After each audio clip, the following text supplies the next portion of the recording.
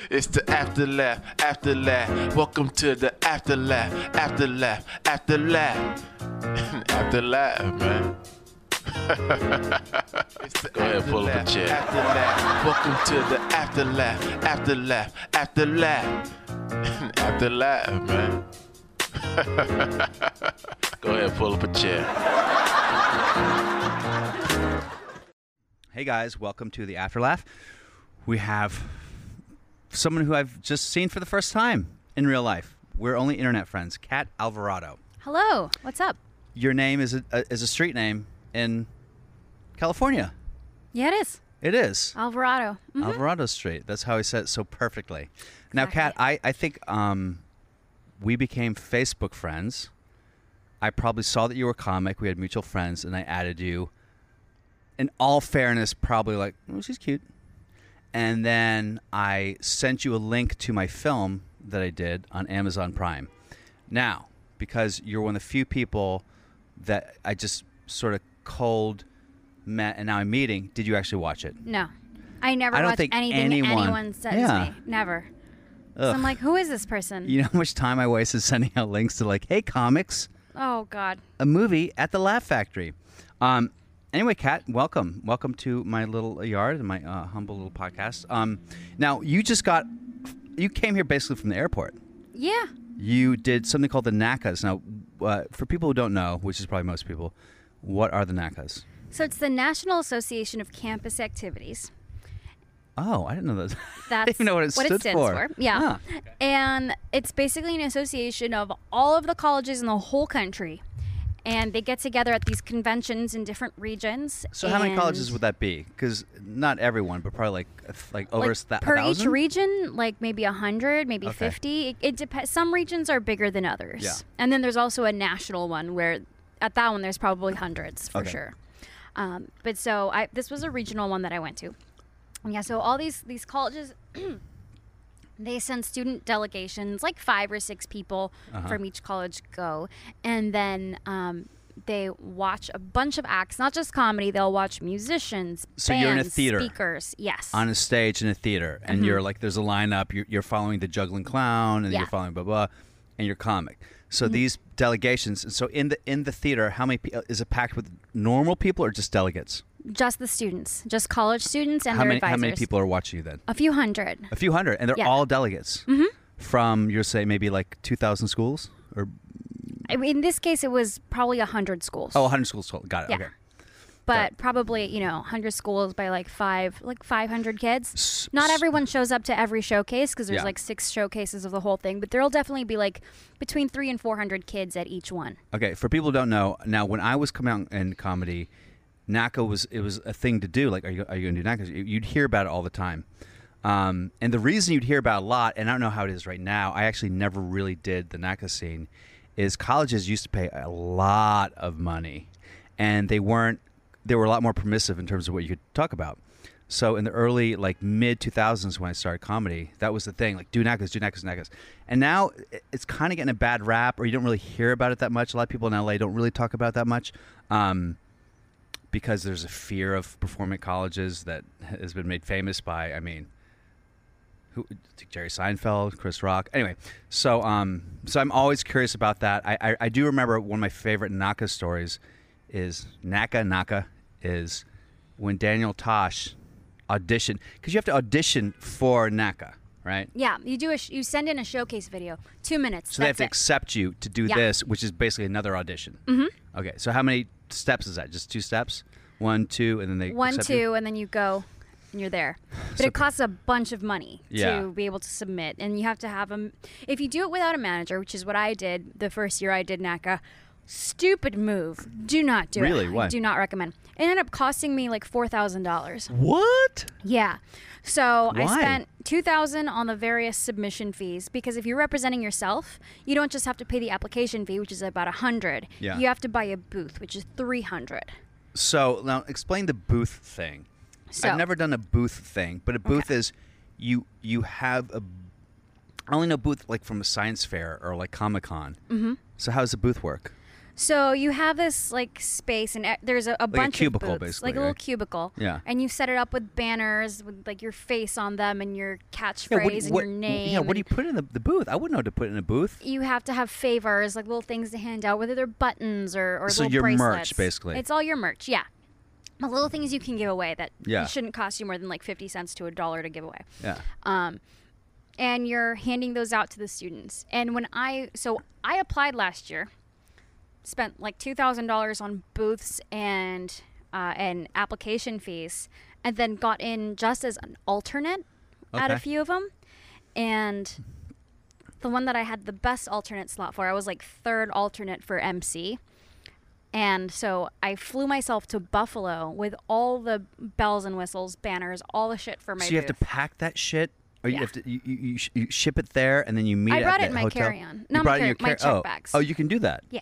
Oh, because they have their own like little panels. It and all shit. like folds Yeah. up and Got stuff, it. so you're able to unroll it and set it up. Oh, wow. But yeah, so by the time I added up the cost of the hotel, the flight, all the crap for my booth, the applications, the booth fees, I was $4,000 in the hole with no guarantee of actually getting to showcase. Ooh. But I guess I'm a gambler.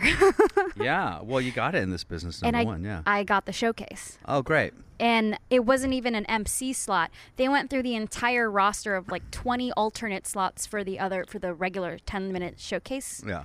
slots. And then I was the only person there, so Oh. I got to go up and I showcased, and I got 6 headlining college gigs, Oh, wow. and I made my money back.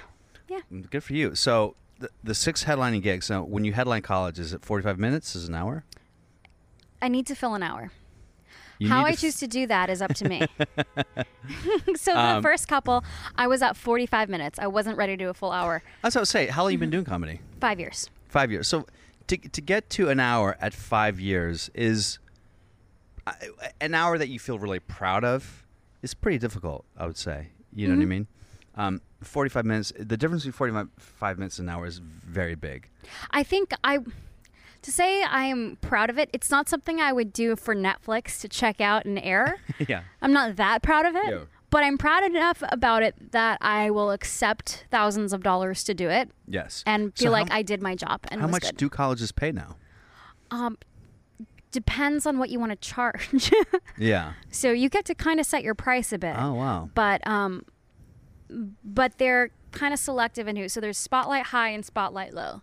Spotlight Low, you're not allowed to charge any more than $12.50 $12.50 for a show. for a show plus travel. But will they have you for multiple shows maybe or 2 One shows? show. One show. Mm-hmm. Okay. So $1,200 or so for one show plus hotel and food and all that. Okay. And then if you get Spotlight High, you can set your price at whatever you want. Okay. But when you apply, like they kind of decide for you whether you're low or high. Got it.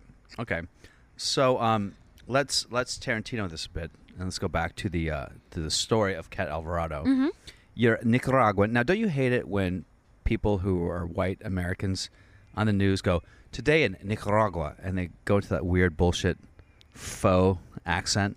I have mixed feelings about that. I kind of like it because at least they're not butchering it. But okay, today in Nicaragua. Don't go Nicaragua. Don't also go Nicaragua. Yeah, say it in English. If you're in English, stick to English. Oh, that'd drive me crazy. So you're not from there, though? My mother's from there, and I grew up visiting there a whole lot.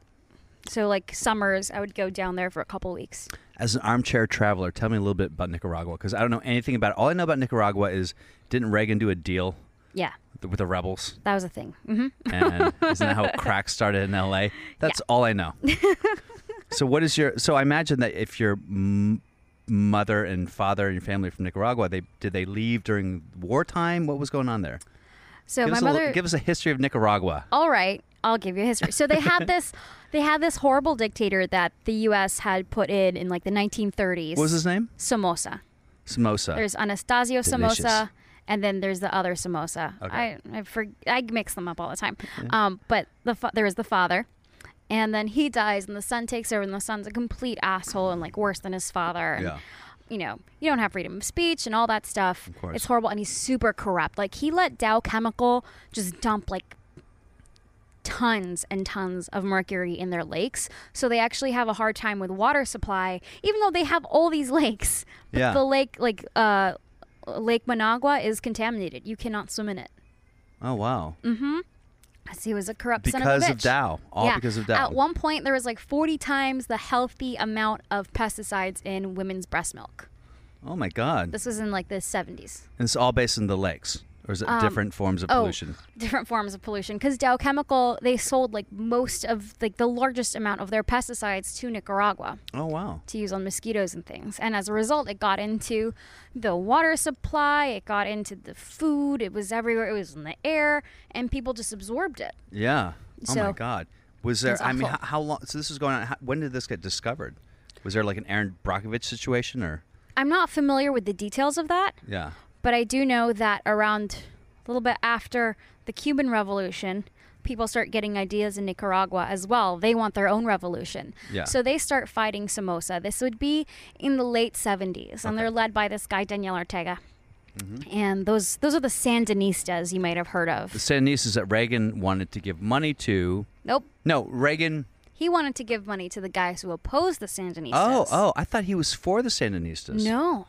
He Okay. did not like those He guys. liked the samosas. Yeah, I would say Jimmy Carter was for the Sandinistas in the sense of when Jimmy Carter found out that Somoza was bombing his own people in Yeah. order to slow down the Sandinistas, he was like, hey, this is human rights violations. You don't just bomb your own city and bomb your own civilians. So then the U.S. kind of threw its weight behind the Sandinistas at that point in time. Okay. But then when they took over and it turns out they were communist, which Yes. they weren't just like socialist light like Switzerland. This is Yeah. like communist. That's when Reagan took over and he was like not having it. So the Sandinistas were in charge, and then there were rebels that were trying to get the Sandinistas out. Yes, and the rebels were a combination of people who did not like the lack of freedom under the Sandinistas. Because from my mom's perspective, and she was there firsthand, there was not freedom of speech. Like Yeah. you couldn't have a radio station with your own political views. They would, course. come and shoot you. Yeah.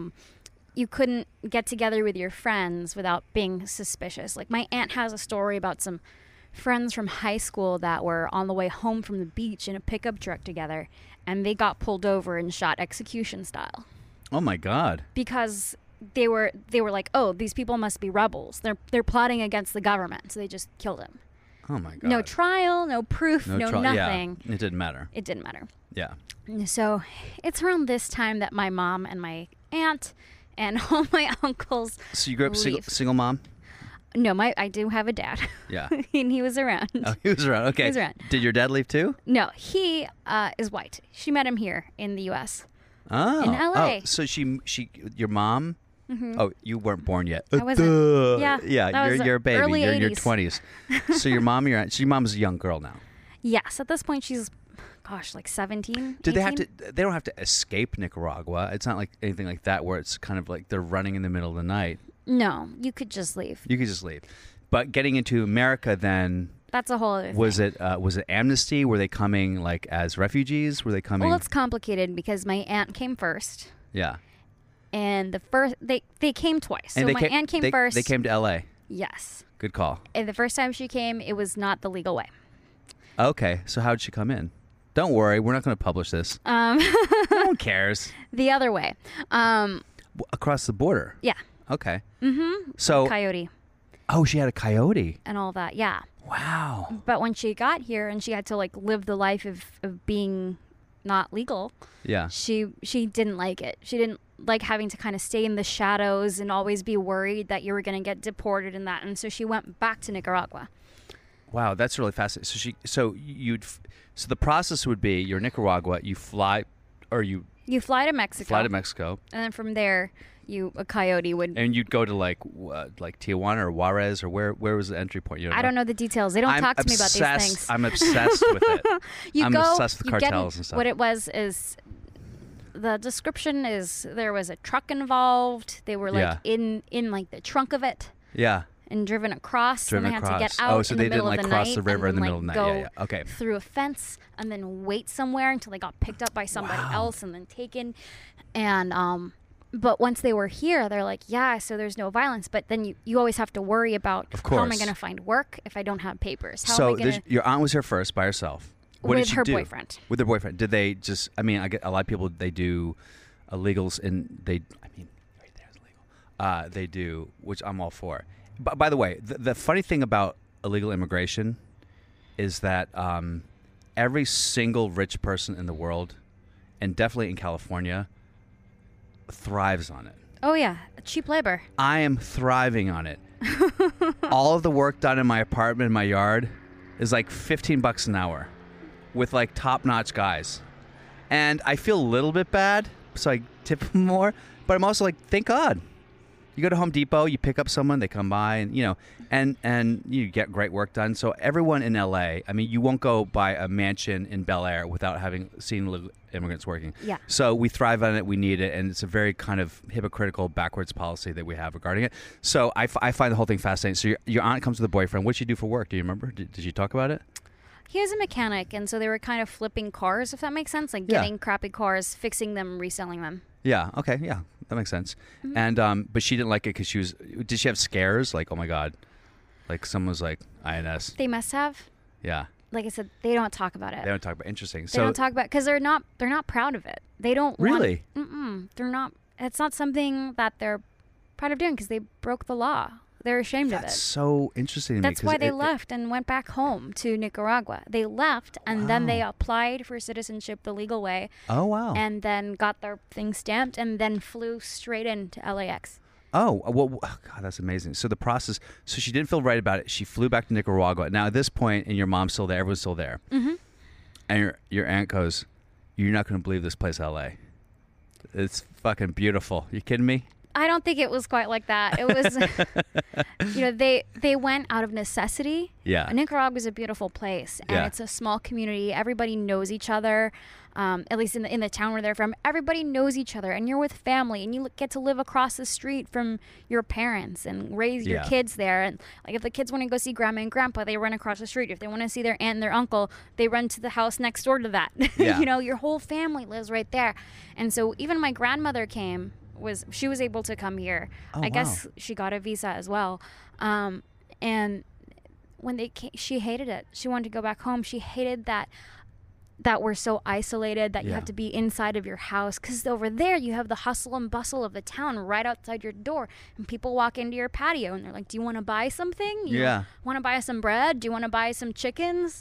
Yeah. And you're like, no, go away. And you hear the gossip of the town. And it's like living inside of a soap opera because everybody's business. Of course. And gossiping. And people come by and they're like, did you hear so-and-so? And that's just a part of the culture. It's very social, very warm. So you come here and you're just isolated. Of course, then you're LA, right? Everything's boxed. She hated it. She went right back. Oh, she went right back. My grandmother, yeah. I was wondering, so you have this beautiful community and this sense of community in Nicaragua that you don't have in LA and other places, and in culture that you don't have in other places. But obviously there's something that was so bad that made people feel like they had to travel to America. Yeah. So war. So the war, I mean, was it like because gunfire? What happened was so the Sandinistas take over. At first things are okay-ish, but then the Contras start to... The Contras, that's what it was, right. Yeah. So the Contras are a combination of people who genuinely didn't like the oppression and wanted a free country, but also didn't want Somoza, right? They wanted a democracy. Mm-hmm. But there were also some of Somoza's bastards in there who were out for blood and revenge against the Sandinistas. And those guys kind of poisoned the Contras, because part of the reason why people hate the Contras now, if you talk to people who kind of know the history of this, they're like, yeah the Contras suck. Because the Contras were bombing infrastructure and some civilian targets, which is not okay. Yeah. And that's because of Somoza's old guys that were a part of that. And unfortunately, the U.S. was supporting people who did that. Yeah. Which is not cool. But so my family was fleeing because we didn't want my uncles to get conscribed into the Civil War. Yeah. Because they were just going and getting young men into a truck and going, you're going to come fight with us. Mm-hmm. Again, that's how you enlist people. Just put them in a truck. Come here. Yep. You're fighting now. So how big was the group that eventually came here? And everyone came illegally? came legally Yes. eventually. They came legally. How long does that process take to go? I mean, it must be years, right? I think at the time, because there was a war, okay. it was a bit easier for them. Okay. Especially because the U.S. was involved in it. So, as a bit of history, I don't know if you know this story, and I don't know what I know about it.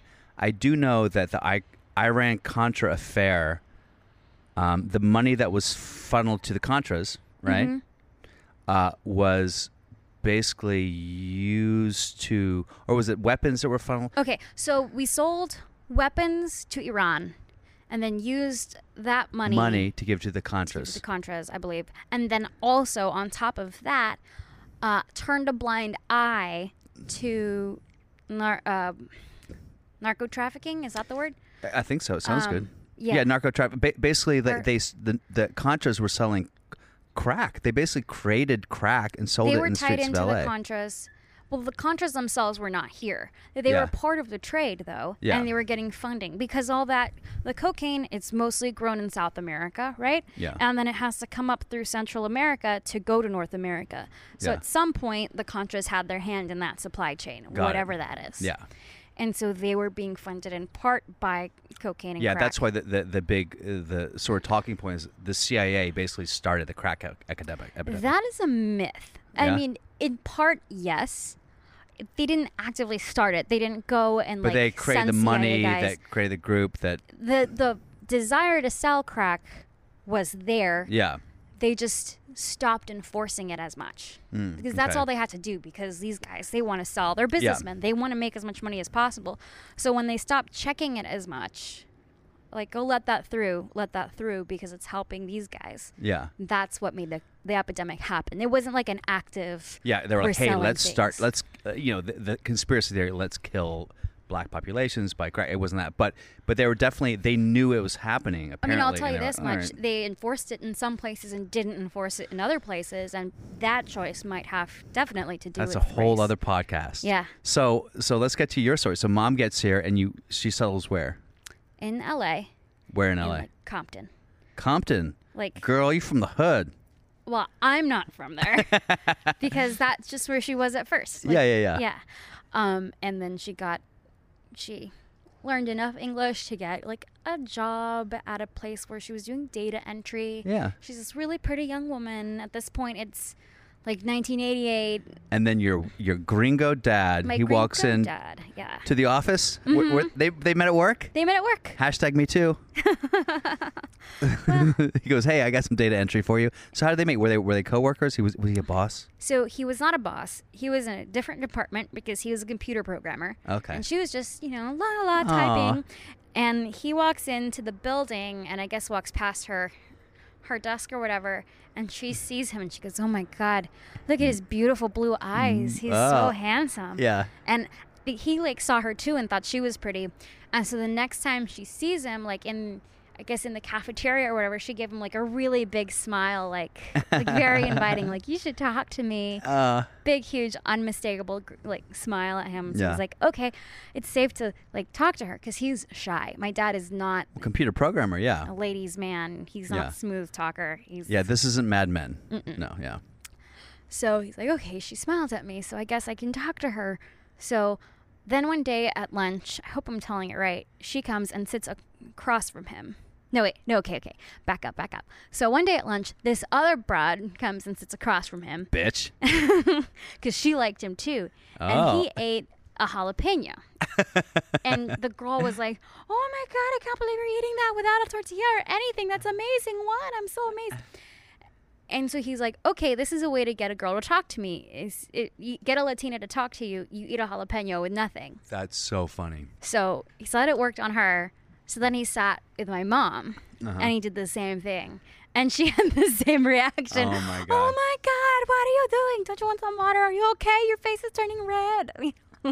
That's great. I love that. And what a great pickup. Hey, guys, you hear that? You want to pick up a cute Latin girl?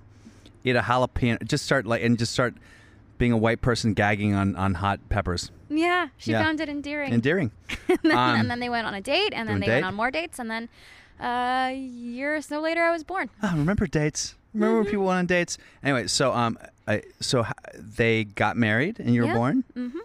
Are they still together? Maybe that's, Nope. Yeah.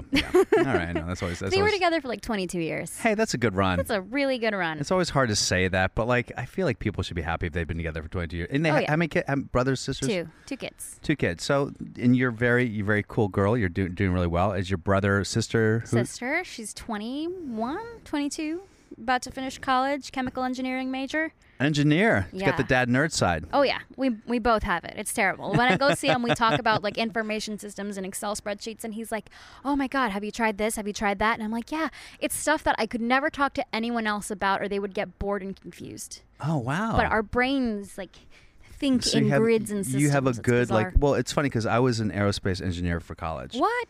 Yeah. Did you finish or did I did? Oh wow! I graduated cum laude, Princeton University, baby. What? But I will say this.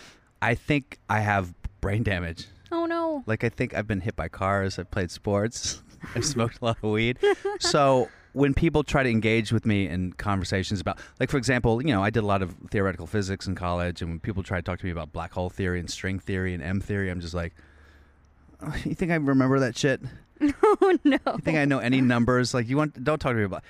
I'll get like Black Hole for Dummies at the Barnes & Noble and refresh, but I don't know. So, but that's a good side. I wish I still had it. My dad's is an engineer, a mechanical engineer. I feel like that stuff runs in families a little bit because a friend of mine was helping me go through my ancestry, and on my dad's side, the paternal lineage is just like engineer, another engineer, another engineer, another engineer. Like, that makes holy sense. shit. That makes sense. Back to Austria. Like yeah. My dad's family is like boring, like patent lawyer, engineer, like boring, and my mom's like fucking pirate, boot black, chambermaid, fuck the master. I mean, it's literally just like derelicts and like all Irish and Scottish, and my dad's like English, like boring as shit. So it's nice to have that balance. So your sister's not a comic, right? No, she's not interested in that idea. Not at all. So how did in the middle of this when did comedy come about for you? Because it's always an interesting story to hear how people discover like, hey, I want to devote my life to this bullshit. Well, I always had listened to comedy stuff and watched it with my dad growing up, like literally in the car at age 5. He was playing Daddy Carlin. Daughter. Oh, really? Yeah. Which I didn't get at all. I was like, why is this funny? What do you mean the 7 words you can't say in television, Dad? And he's like, this guy used to be a math teacher, and I was a math teacher. And oh, wow. I'm like, oh, cool. That's amazing. So, so as a young age, you'd watch it too? I'd watch it with my dad. We'd watch Leno together at night. There's like a treat on Fridays. He'd let me watch Jay Leno at 11:30 because I got to stay up late. Yeah. So it was always like a special thing for me, and I always loved it. And then when I was, and I listened to a lot in high school, like Dane Cook and Jim Gaffigan and all of that. That was what was big, mid-2000s. Yeah, yeah. And then I went to college, stopped doing theater and performing arts, just studied economics. And when I got out of that, I Where'd you went go to college? My first, Cal State Northridge and then UCSB. Okay. When I got out of that and got a full-time job, I was miserable. I was like, what the fuck is this? What was your job? I couldn't actually find a job in what I wanted, which was like statistical modeling. Yeah, of course. Well, everyone wants that. So how could you find that job? Well, I'm a girl, and I'm a pretty girl with a high voice. So I didn't do well in the interviews. The whole time they were, if I was lucky enough to get an interview, they were skeptical and like just seemed like they wanted to get me out. Interesting. Yeah. So your resume didn't really make a difference. Like if you had great grades. I have a friend who at the same schools, no master's degree. I have a master's degree. He didn't get one, and he's making upwards of $200,000 right now. And your master's was in what? Economics. Economics. Yes. So statistical modeling. I don't know what that is. Sounds pretty fancy. But why would they care that you're a woman? They just felt like you. They wanted someone who looked the part. They wanted a nerd. They wanted someone who looked like they were quiet and going to shoot up a school. Like, That's so fascinating to me because what difference does it make what the person would look like for a job that's completely isolated and probably in front of a computer? Because they want someone who they can trust with the numbers because these numbers matter. Like these numbers are feeding into the decision of like how many loans a bank is going to make or whether they think that the loans are going to default and all that because they're figuring out what are the probabilities. And like I love that shit. It's super interesting. Yeah. And the thing is, the people who were interviewing me were like super nerds, like autistic probably, or Asperger's. Yeah, and they were asking me questions like, what's the formula for White's test? I'm like, I know to do White's test, and there is a button in most software that you can push to do said test, and then you know whether it's too big or too small, what the result is. Yeah. So I don't really need to know this formula. Why are you asking would give you me? a pen and paper? Yeah, you could just fucking That's look so it up. interesting. Google that shit. You know what's so funny is I have to admit, like, because I'm older than you, not that much, no, but so I always think like, oh, the world is getting better. The world is less sexist. Like some of the sex ideas of sexism from like Mad Men era, or like the 70s, like nowadays, no, aren't we close to equality? And then I hear this shit, I'm like, I guess I'm pretty fucking dumb. Like I don't really realize what's going on. Yeah, the jobs that I saw my male counterparts who had less good grades than me get after college compared to the job I was able to get, it's just stupid. Like they actually got jobs in like securities trading at like Wedbush and all that shit, and I couldn't even get interviews with a much better resume. Huh? It's stunning. I'm like, how? Why is this the case? Yeah. And maybe it's because they knew the right people. Not sure, but I submitted my shit to all the same places they did. And instead I got a job in manufacturing through a guy who I was dating, who was nice enough to pass along my resume. And then afterwards we broke up. I broke up with him, which is terrible, but that's just how. Why is it terrible that you broke up with him? Well, because he helped me get a job, and then I was like, I don't want to date you. Hey, you should hear some of the comics here who are like, yeah, I was broke, had no money. My girlfriend put me up a house. She like paid for everything, and then I auditioned for SNL. And I got SNL. I'm like, let me guess, you broke up with her. Oh. Well, I had to move back to New York. I'm like, motherfucker, I get it. Oh. I mean, believe me, so don't feel too bad. Well, I was once I was out of college, I was like, why would I like kind of meet more people? Yeah. Like, so I'm not ready to like settle down in a like. And where were you at this point? Santa Barbara. Oh yeah, what a great place to be single. You know what I mean? So then I had this full-time job. I hated it every day because it was like it was Excel spreadsheets and copying, pasting numbers from one sheet to another sheet. And then when I ran out of shit to do, they'd be like, can you do some data entry? And I was like, fuck you. I know mathematical proofs for like statistical stuff with Greek letters, Lagrangians, all this bullshit I had to learn that is more than y'all could ever comprehend, you stupid bitches. Yeah. Stupid finance bitches doing stupid Excel. I was just so depressed. It was the most depressive I've ever been in my life. How long did that go on for? Year and a half. Every day. Every day. It was during this time that to get through it and not just have a breakdown, I started doing stand-up because I had to do something to make my life better. I mean, but the jump from this sucks, I hate this job, I hate what I'm doing right now, to stand-up is that's still a quantum leap. Do you really want to know what the catalyst was? Yeah. I was raped. Okay. Yeah. So what happened? It was date rape. It was a coworker. It was Halloween, and I don't know what happened. I poured my own drink, and I on purpose didn't put a lot because I liked this guy. I had a crush on him. So I was like, don't get too drunk because you don't want to sleep with him on the first time you're ever hanging out because then he's never going to date you. That was the first time you're hanging out. Yes. So I poured my own drink with just like a splash of Jack and Coke. That's what I was drinking. I only had one, maybe two of those, so it was mostly soda. Yeah. And then I just start vomiting like crazy in the house of this party. And so I'm like, hey, I gotta go. I can't, I'm like wobbly and lightheaded and he's like, okay, we'll go back. I think I counted like 8 times that I threw up total. I was throwing up in the bushes on the way walking back to his place. Yeah. And we get back. Were you also feeling like, in terms of where you were mentally, were you also feeling like, was your vision clear? I felt dizzy. You felt dizzy, yeah. I definitely felt dizzy, and I just wanted to get whatever was in me out of me, sure. Just throwing up. Get back to his place, go upstairs, and I'm like, I can't even think clearly. I know I cannot drive home. I'm going to have to sleep over. So I'm like, great. I asked him for a t-shirt and some shorts. Yeah. Probably going to sleep in his bed. Yeah. Sure. He throws me some t-shirts and shorts. I throw up one more time and I get onto his bed. And next thing I know, he's taken off my clothes and he's naked and I'm naked. And like, I don't know, how it just happened really fast. And I pushed him off of me and I said, no, I'm really dizzy. And I get up, I threw up one more time in his toilet. And I went back to the bed, and before I can even put clothes back on, I just pass out. Yeah. Like, not even under the sheets, just like, Yeah. I'm out. I wake up, he's spooning me, and I could feel his heart on, and the next thing I know, he's fucking me. Yeah. And I'm still, like, out of it. I'm like, what is going on? And then I realized, oh, he doesn't have a condom on. All I can think of in that moment where I'm still half drunk is like, please put on a condom. I'm not on birth control. Yeah. Because I wasn't on birth control. Yeah. And so we did, and then he continued, and I kind of was just like, well, this sucks.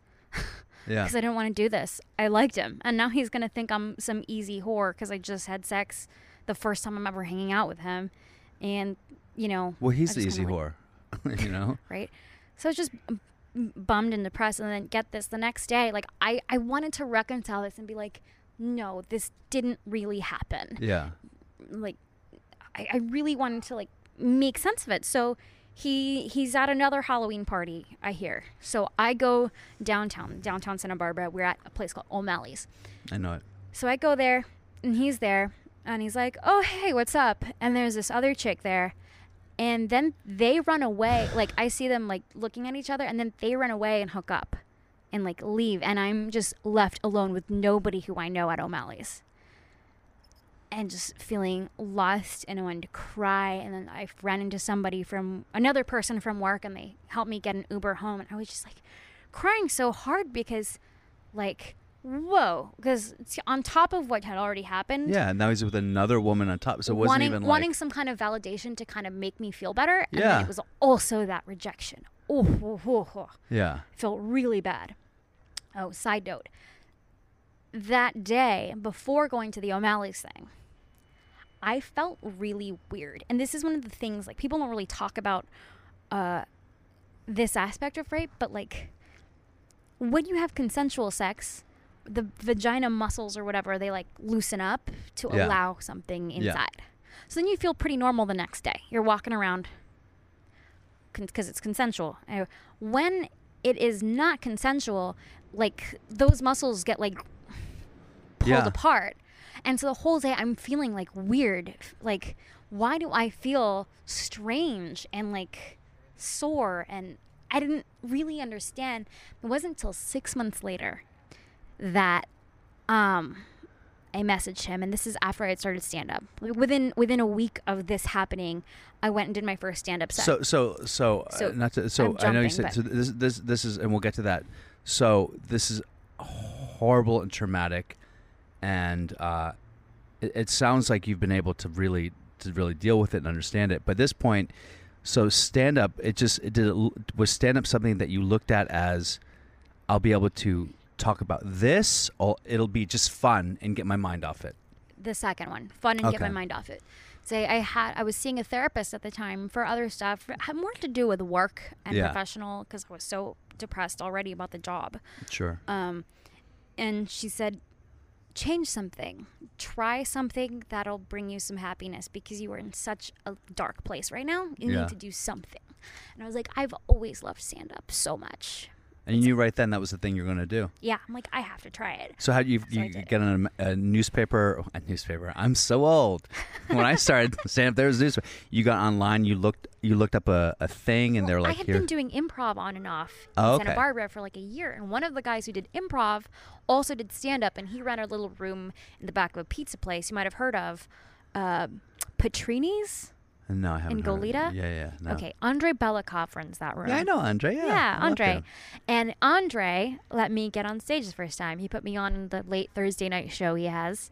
And it was an open mic, or was it like a it regular was a show? It was a regular show. Audience. And you hadn't performed yet? No. And how much time did you do? 8 minutes. 8 minutes. Good Lord. You went for your first time on a non-open mic, non-bringer show. You did 8 minutes. And how'd you do? I crushed.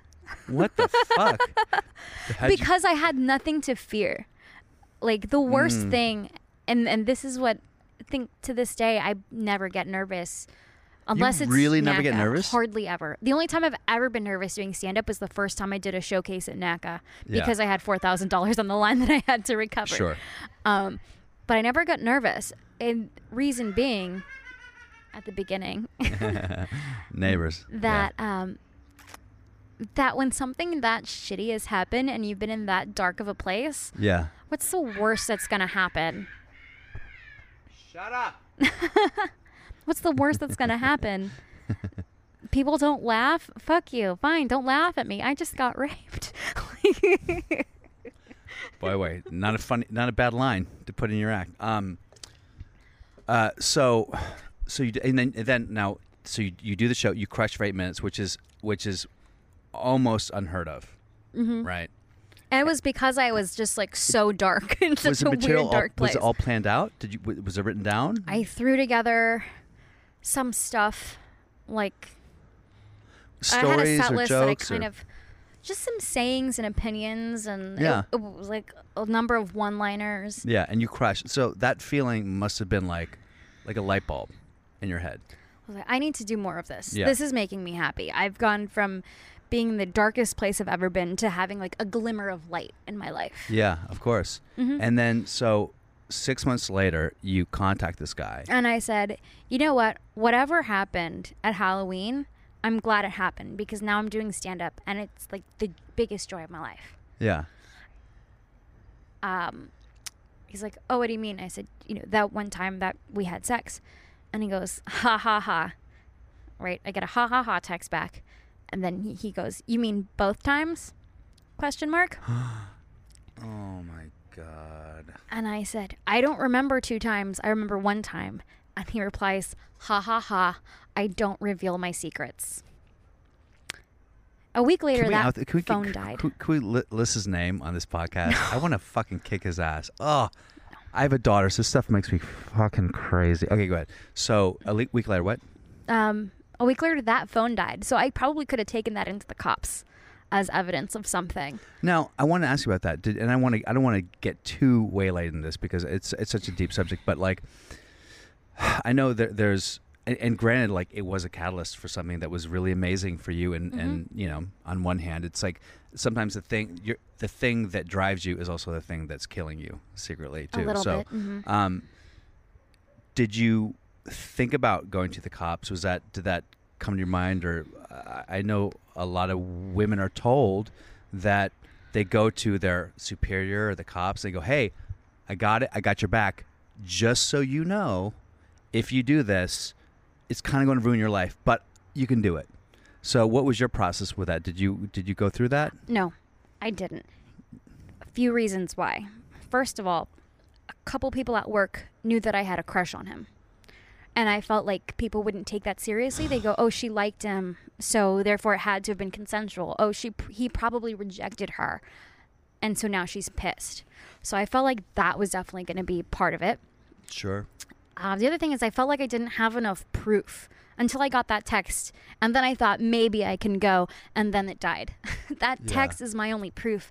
Other than that, it's just my word against his. Of course, because the rape kit becomes sort of like there was no zero evidence. There wouldn't be any evidence. Yeah. Because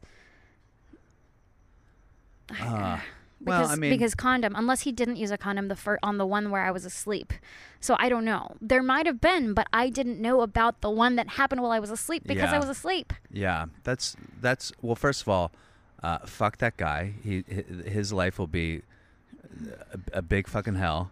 And I hope you give his name after the show. And if I go up to visit my brother in Santa Barbara, I'll find him. I'll fucking murder him. Anyway, so let's move on to greener pastures here. I know this is a deep subject, but so stand up. First of all, killing 8 minutes right away. I gotta start watching your stuff more because that's amazing. When did? I mean, I was in a mindset though. You have to understand. We're like that dark. It was just like heavy. Yeah. And authentic. People see that all the time. It's from just like a really raw place. And yeah. After that, like I had the jokes to replicate it. Yeah. Because I recorded it and I had it and I would do the same exact words. It was never quite the same. It didn't ever crush quite as hard as the first time. So the second time you went on, was it like, because a lot of people, you hear stories of people going like they won the first time and either they bomb and they're like fuck that, and the second time they kill, or the first time they kill and the second time it's like crickets. So was your second time, was it? It was still pretty good. Still pretty good. Was there a moment where you had the Heart of Darkness moment where you did a set where it just like flatlined and you're like, I feel like that's what makes a comic, is when you do a set that flatlines and then you have to go, okay, let me fucking figure this out. Or did you just kill forever? I wouldn't say I killed forever. That's really cocky. I did pretty good a lot most of the time. I've rarely, knock on wood, I've rarely ever bombed in front of like a real crowd of real people. Yeah. But I've done plenty of rooms that are like really big rooms with only like 7 people in them, and that feels like bombing. Yeah, of course. Like an open mic. Yeah. Yeah, I tell people. Or a Ventura Harbor Comedy Club show on a Sunday or a Tuesday. Yeah. Tuesdays.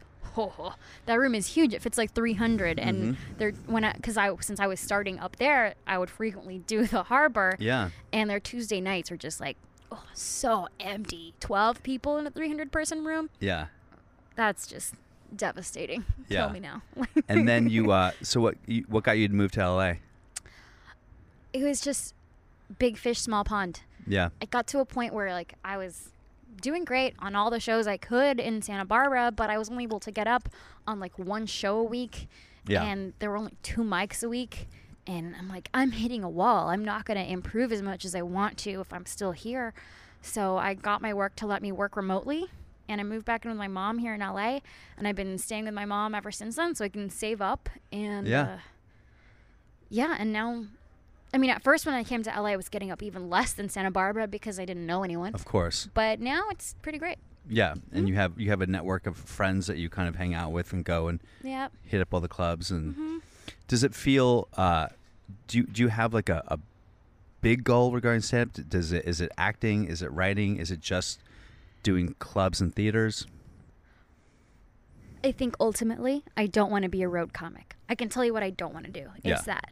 Yeah, you told me about all the life. gas stations and all the food and all the chips you're eating. Yeah, I can't. Yeah. I can't live like that. Yeah. And I also want to have a family one day. We were talking earlier about being a little bit baby crazy, and I am right now, kind of.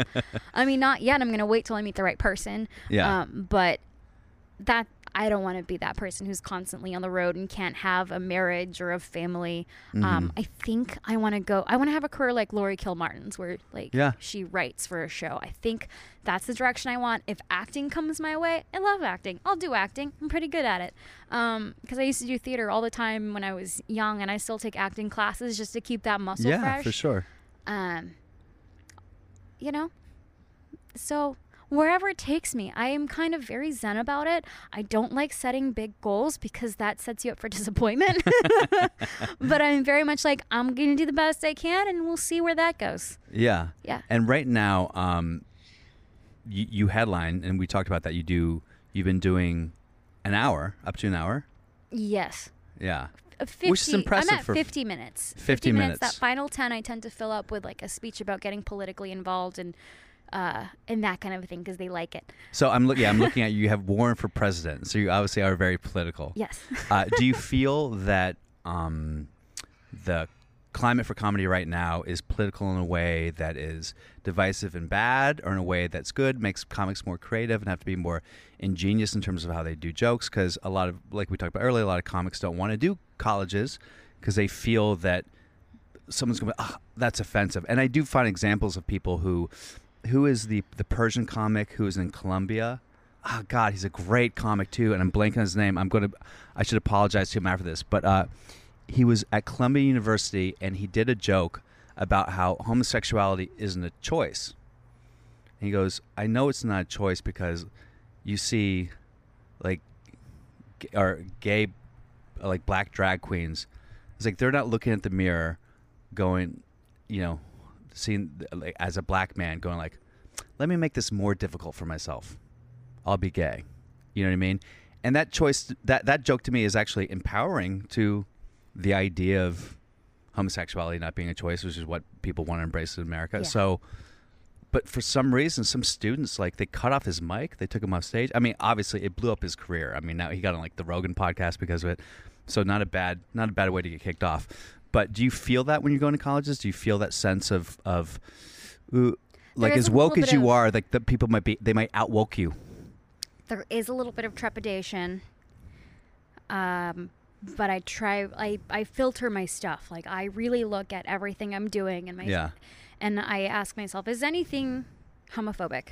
Is anything racist? Is there anything that I shouldn't be speaking to because it's not my place to speak to? And I think that's an extra level of wokeness, of knowing what I can and can't talk about because it's not my place. Yeah. You know, like, I can't speak about the struggle of black women. I am not a black woman. And if I were to start talking about why it's hard for black women or why it's hard for gay men, well, I'm not a gay man. Yeah. So that in itself, giving voice to someone else is like silencing them in a way. Interesting. Yeah. I don't even know if I'm explaining it right, but that's almost as bad in woke days, in today's culture, as saying something that's a slur.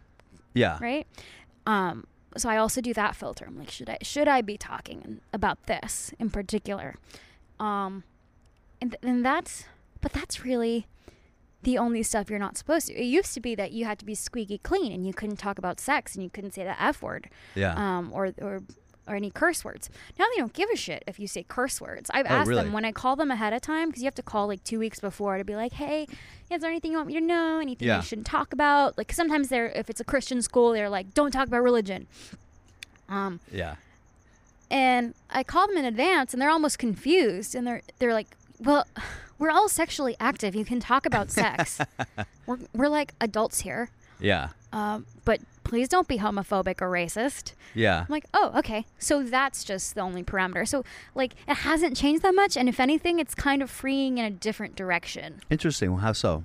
Like, I can talk about sex, whereas before you probably couldn't talk about sex. Got it. I mean, I probably couldn't get too blue, right? There's likely some limits there. If I really wanted to explore it, I would hit a wall. But I have a joke about getting dick pics, and they love it. Yeah. That's interesting. So. I also find there's a weird line between being. I have a lot of jokes that involve homosexuality, like as a punchline, and not in a punchline where I feel like I'm making myself the punchline. Like, I have a joke where I go, like how men like threesomes, but I'm not talking about girl. I'm not talking about guy, girl, because guy, girl, two guys and girls is just gay sex and a witness. And I say, my best friend from college, my high school wanted me to do that, and I was like, okay. And I go over to his place, and we were going hard for like 40 minutes. And finally, I was like, yo, time out. When's that girl getting here? Now, that's obviously not a homophobic joke, right? That's fine. However, there are a lot of places that don't want any homosexuality mentioned. Like, if you go to these like in the South, red states? Oh, like, no, just while I was in urban rooms, they don't like it. Interesting. I can be smashing at chocolate sundaes, do the threesome joke, smash. When's that girl getting here? Crickets. It's pretty crazy. That's really interesting. But in a lot of other countries, obviously in the Middle East, you can't talk about it. When I was in Singapore, they're like, no, you can't do that joke. I'm like, really? But I have a joke where I also it's an old joke where I talk about going to the gym, going to Crunch across the street. And I was like, I hate it when like gay guys stare at you at the gym. And so the joke it starts off kind of like, here's a douche talking about, I don't like gay guys. And I go, because, don't you hate it? Because like sometimes it turns you gay for a second, like your butthole puckers and you get like ego. And I'm looking at the guy and I kind of start smiling. And then I flip my shirt and I pull a thong strap up. So I literally like take a thong strap on the road as a joke. But a lot of people were like, I've seen gay audience members watching the joke like, you piece of shit. And then the thong strap comes up. They're like, okay.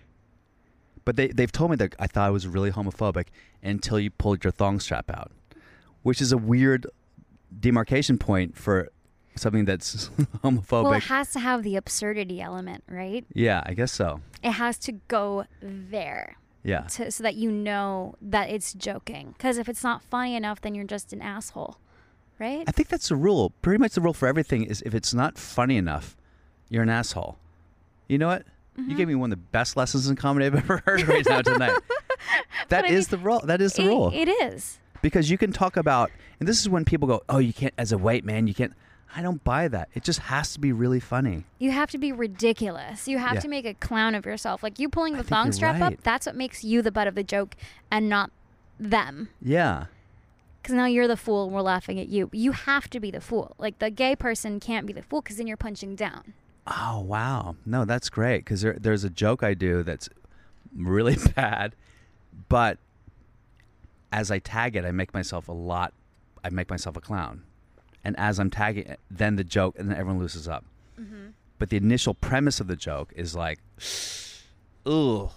And then I save it with being a clown. So you actually just helped me figure out why that works, because now I'm the fool and I'm the court jester up there dancing around. Anyway, mm-hmm. Very cool. So you're obviously very your engineering mind comes in handy, particularly for NACA when you have to negotiate this type of language and these type of crowds. Mm-hmm.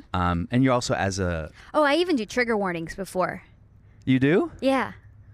What do you mean? I have someone do a trigger warning before my set. As a joke? No. So sincerely. But trigger warnings have been proven by every study out there to be completely ineffective. Yeah. But they still do them. I still do them. Why? Because it frees me up a little bit. So what do you say as a trigger warning? Like, there's like a God mic, jokes. like I have whoever's saying their next comedian, the Cat Alvarado, right? Before they start the show, they go, just want to let you guys know, if there's any content that does make you uncomfortable, we have resources for that. Come up to us afterwards. And right, you know why? Because I think it actually is a way of saying, hey, I'm a safe person. I'm respecting your boundary. Got it.